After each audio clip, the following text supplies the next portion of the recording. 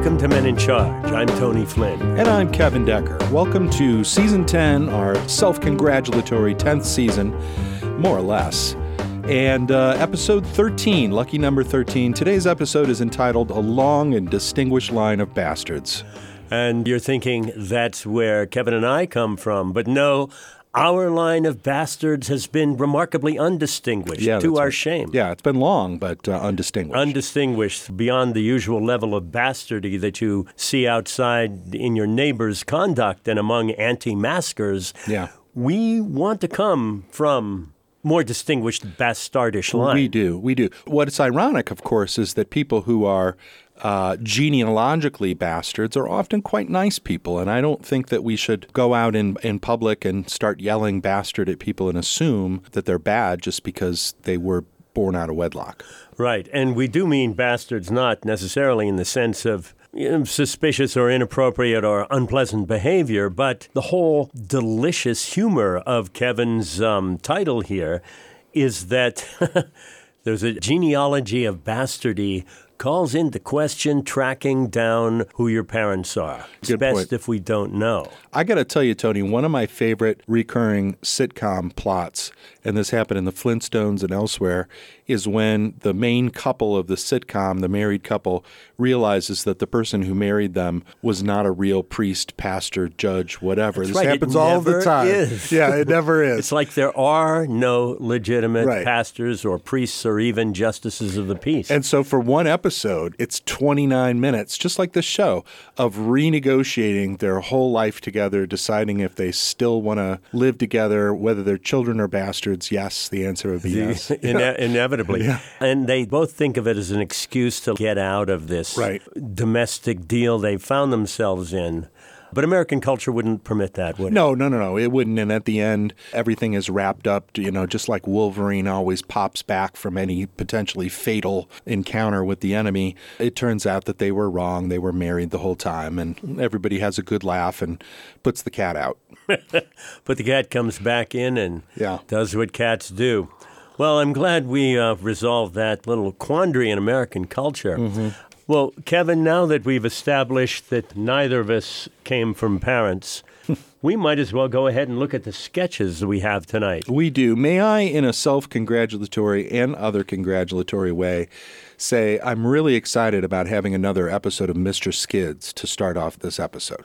Well, I'm very flattered. You write Mr. Skids, and it's... That's right. I thought it was a bastard sketch, but I am its parent. You are its parent. We don't know which one yet, but I do. Mr. Skids is just wonderful because, of course, the premise here is always Mr. Skids saves blank, fill in the blank. Mm-hmm. And, of course, Mr. Skids never does anything to save anyone because he's a bastard.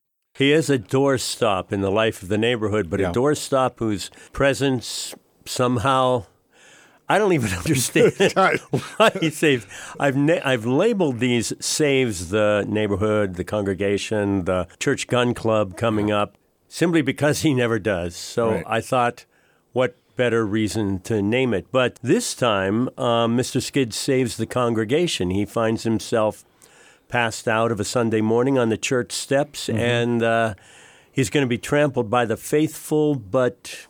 they're reluctant, and we'll see what happens. And there's a little anti-mask subtext here, too, because part of the reason why the congregation is in danger is that they may be exposed to some sort of transmissible respiratory disease. That's a hoax. And they don't have masks on. Yeah, either that or it's a pro-mask. We're not sure which. Yeah, we don't know. After that, speaking of transmissible diseases, we go back into the rural byways of Men in Charge to do what, Kevin? We're going to round something up, and it's not made by Monsanto. It's ivermectin Roundup. This is by our scriptwriter, Ann Porter. And this is, once again, Men in Charge's attempt to rationalize or in some small way understand why people who are afraid of COVID would not simply take a vaccine. Because it's better to take a horse dewormer. Yeah, that's right. Or in this case, cattle dewormer. And what happens to an individual after that? Well, you will see that in graphic detail. And you'll hear it and you will wake up screaming. And after that, with a sense of finality, but not urgency. Fan favorites Aidan and Largo return. These are characters created by Kevin, and I've stolen them ever since. Aidan and Largo are underemployed mafia goons who want to have kind of a life-changing experience, don't they? They do, yeah. Their life is full of violence, mainly because they cause it. Largo is like a one-man demolition squad, and Aidan, I'd like to say, is the brains, but I don't think that's true. He's what they have instead of brains. He's what they have instead of brains. Yeah. So it's the quasi-brains and the brawn. And I think both of them are bastards because they both grew up in an orphanage. That's right, which is why this is a bastard of an episode. That's right. But they seek counseling, which is good because, as the opening credits reveal, when you're an underemployed mafioso, where do your impulses go? Well, not toward the good. No, not toward the good, but self-improvement hums through their bloodthirsty veins.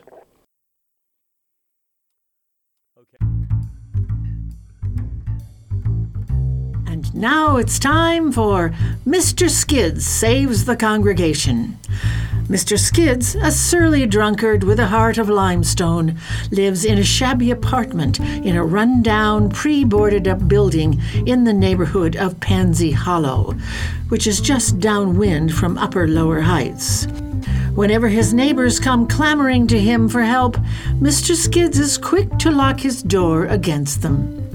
Yet the warm weather of a Sunday morning finds Mr. Skids reclining comfortably in a face-down sprawl on the concrete steps of the First Church of Anti-Science in Lower Heights. His quarter-full gin bottle is only inches away from his hand, and his subconscious mind is struggling to make his conscious mind conscious enough to shift his fingers into their familiar gin bottle grip.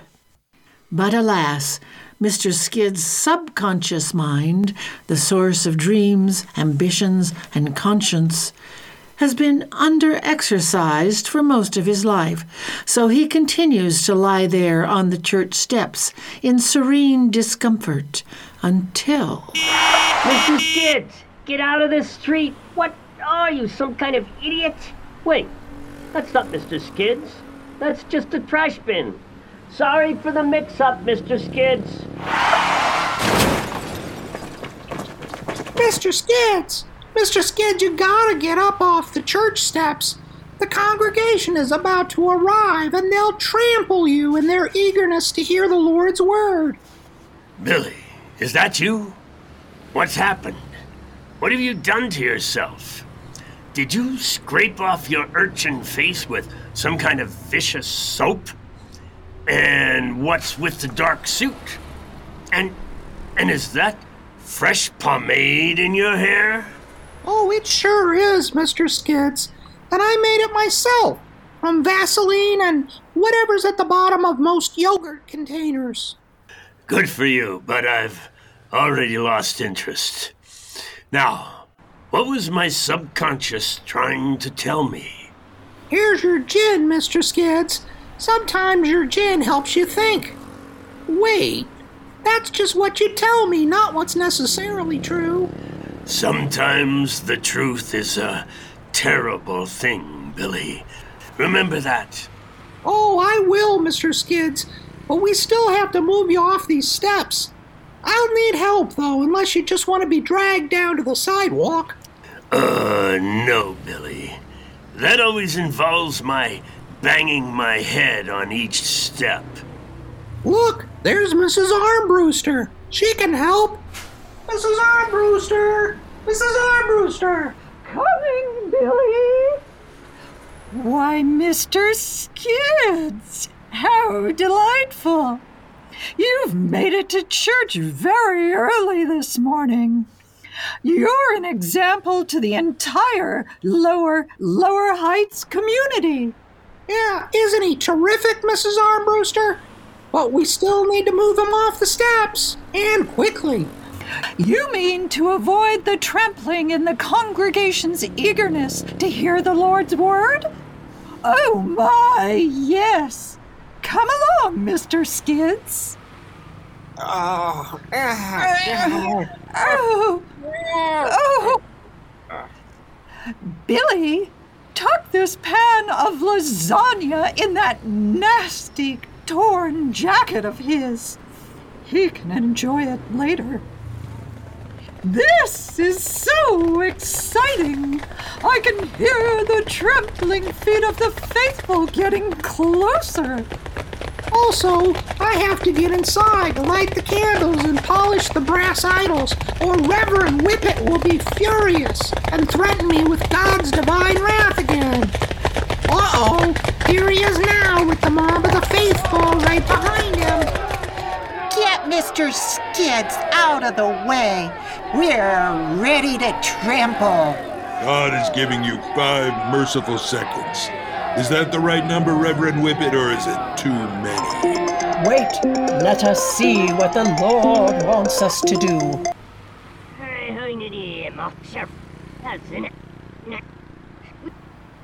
Sadly, we cannot trample Mr. Skids today on our way to worship. Our Lord fears trampling will threaten his re-election chances. Couldn't we just throw Mr. Skids down the steps into the traffic? Yeah, traffic. Oh, I wouldn't do that, faithful tramplers. Mr. Skids hasn't had a bath and... Actually, I don't think he's ever had a bath. Also, Mr. Skids hasn't had a chance to enjoy my lasagna today. That's odd. I don't smell anything, but I don't feel well anyway. Let's call this a true day of rest so I can go lie down. Mr. Skids! Mr. Skids, you're a hero! You saved the congregation! Didn't he, Mrs. Armbruster? That's right, Billy.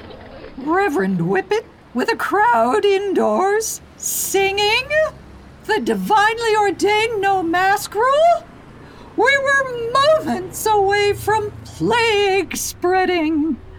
I'd kiss you if you didn't need a full afternoon of scrubbing, Mr. Skids. That's all the time we have now for Mr. Skids Saves the Congregation. Tune in again next time when we'll hear Reverend Whippet say, "If Jesus had wanted us to be vaccinated, he wouldn't have made his Father send us all those plagues."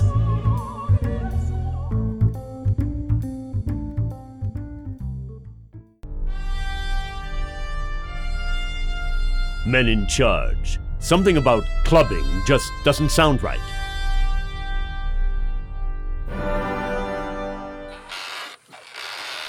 Howdy, listener. I'm Suleen Roper, third-generation rancher. Lived in the same house all my life. Lately here, we got a lot of new folks, city folks, moving in, buying up real nice summer pastures. Interesting times, that's what I think. You think so, too? Then maybe you'd like to hear a story about my new neighbors, Robert and Jennifer. Their last name, where exactly they live or lived, I think you'll see it doesn't really matter anymore. The whole thing started when they showed up on this very porch last spring. Why, you must be Suleen. My husband Robert and I have just moved in down the road. We sure did.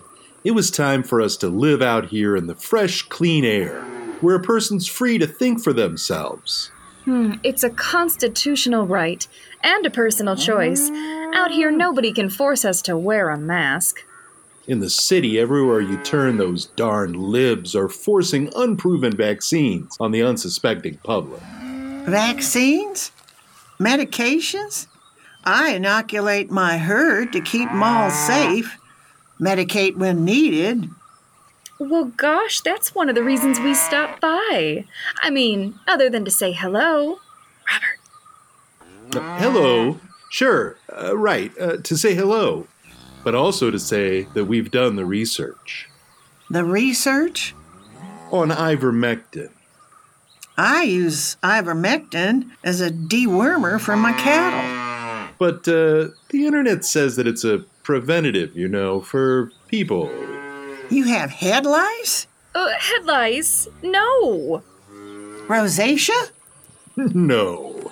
And since we don't, our doctor wouldn't prescribe it for us. Even though the internet says that ivermectin works. We did our research online. So, you want some of the medication that I've been using on my cattle? Well, gosh, you must have a lot of it. That's right, listener. I do have a lot of it.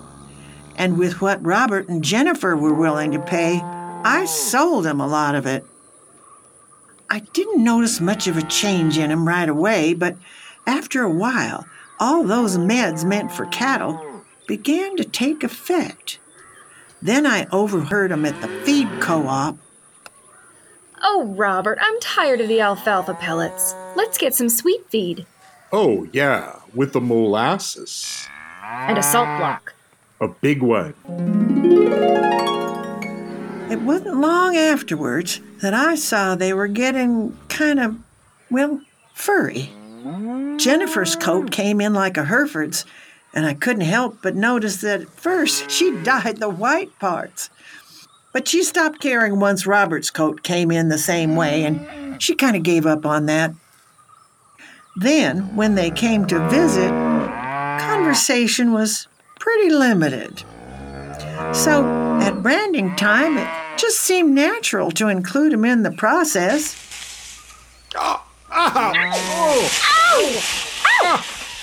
Later on, when it was time to, shall I say, take care of the male calves, well, I just included Robert in with the others. Just seemed like good cattle management.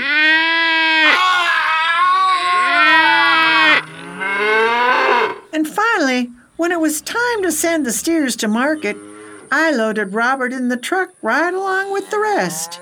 He'd put on nearly 2.5 pounds a day, and quite frankly, it seemed a waste not to ship him off to the stockyard with the rest of them.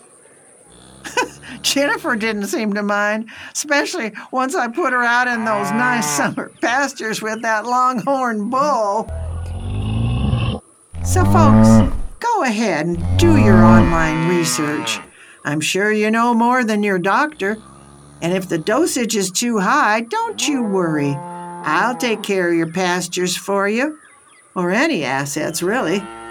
Just ask your veterinarian if ivermectin is right for you.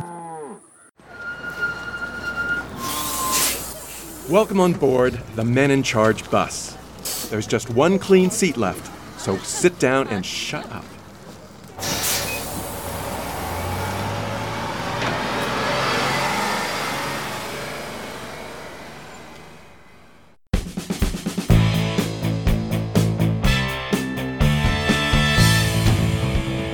As we all know from stories told around the campfire, the life of the Mafia Goon is not an easy one. And to be an underemployed Mafia Goon makes life even harder. Fan favorites Aiden and Largo typify this sort of stalled career, which has taken a severe toll on their psychological well-being.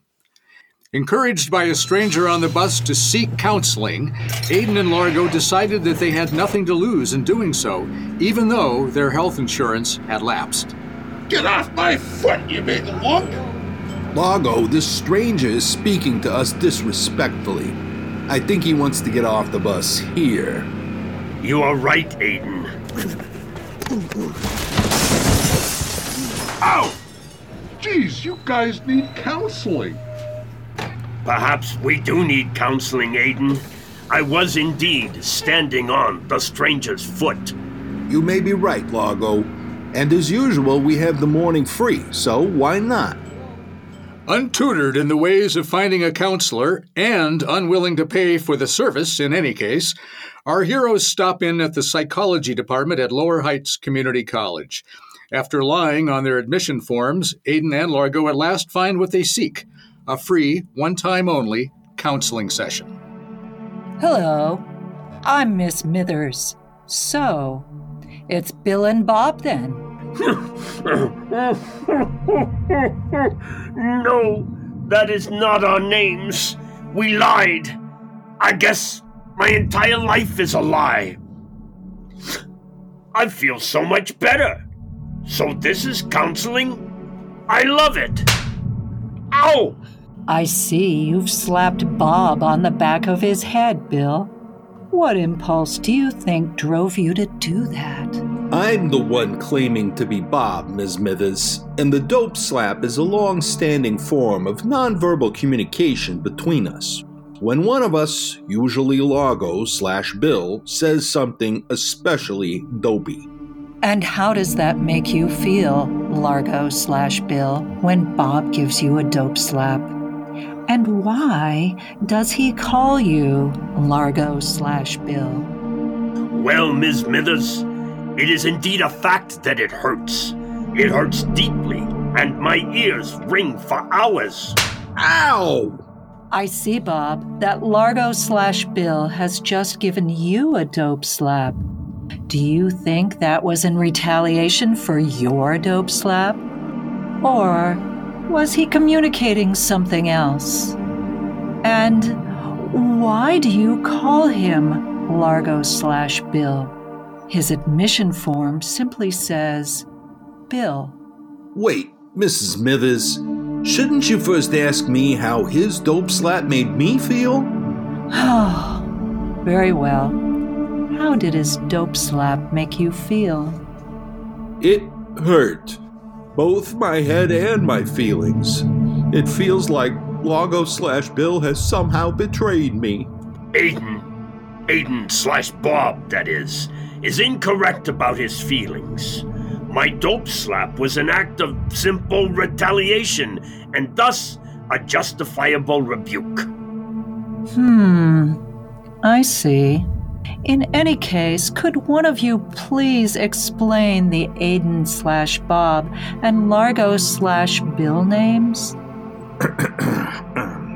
If we might defer that question till a later time, I think I will say instead that I accept Largo/Bill's construction of the dope slap as a justifiable rebuke, and therefore that we should accept each other's apologies and perhaps should go. But wait, Aiden/Bob/Bill. Should we really leave now? I do not feel I have been fully counseled yet. Perhaps not, Bill, but Miss Smithers is getting interrogatey, much like the cops. But until she hits us with nightsticks, perhaps we could be counseled some more? Very well. Please continue counseling us, Miss Smithers. Just remember, we do not react well to being threatened with sticks. Let's back up here. Your variable names aside, what exactly brought you here today? Well, you see, Miss Smithers, there was a man on the bus today who... Aha, another man, So, are there troubles in the bedroom? Come to think of it, there are. This is kind of embarrassing, Miss Smithers, but... Go ahead and tell her, Aiden. Or Bill. I will tell her if you cannot. Please, go ahead.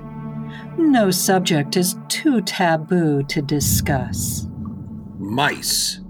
Whenever we return to the flophouse room we rent down in Pansy Hollow, we find a colony of mice playing under our beds.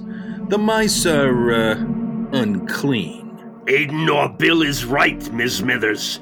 Do you counsel us to leave that place and find a new cheap room? Sure. But what about the man on the bus? He was speaking rudely to us, so... So I threw him out a bus window. He was the one who suggested counseling. Thus, here we are. Also, I fear we are living a lie, as I remarked in my opening remarks. Does this lie have to do with being Aiden/Largo? No. But yes, come to think of it, that too. Perhaps we should start again, all over again. When you say you've been living a lie, what exactly do you mean? I think I'm not sure. Perhaps I thought that was what we were supposed to say in counseling, just as they do on the psychological television shows we both enjoy. You're supposed to say you've been living a lie at the end of counseling, not the beginning. Sorry. I suppose that means 2 lies now. Will I be punished? Let's get back to our discussion of the bedroom.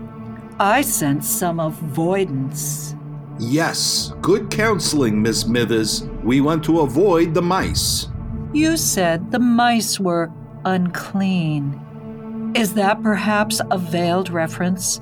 A guilty reference to anything else that goes on in the bedroom? You think we should be perhaps more tidy in our personal habits? This is excellent counseling, Miss Smithers. Aiden, how many times have I insisted, politely and with all due acknowledgement of our years of partnership, that to wedge your dirty socks into your pillowcase to fluff up your flat pillow violates everything the orphanage matrons taught us to believe? Are you saying, Largo, that by fluffing up my pillow in this distasteful way is, in essence, lying about the volume of my pillow support?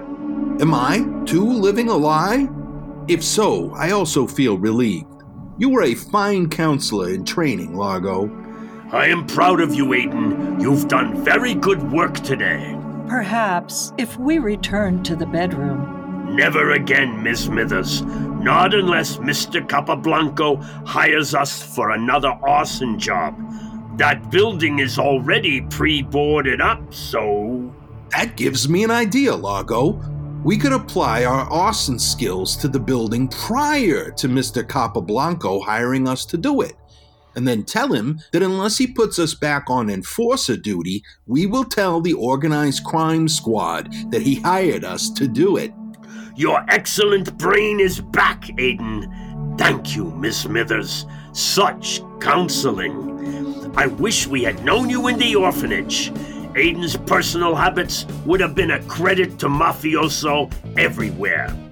Well, that's all the time we have now for Aiden and Largo Seek Counseling. Tune in again next time when we'll hear Miss Smithers say, Aiden, Largo, here's a list of people I'd like you to throw off the bus. I think it's time to thank our cast, our writers, a multitude of people who've done us no harm whatsoever. So, Kevin, thank our cast. I will. I would like to thank Tony Flynn, Ann Porter, Maureen Hager, Nancy Roth, and Kevin Decker. Today's sketches were written by Ann Porter and Tony Flynn, and I'd also like to thank the Bad Plus for our theme song, 7 Minute Mind. And we can't help but not forget the innumerable people whom we must also thank. Carrie Boyce, Vern Wyndham, Nisha Schramm, Nancy Roth, and the only man who exchanged his Nobel Prize for a Grammy Award, Brian Lindsay.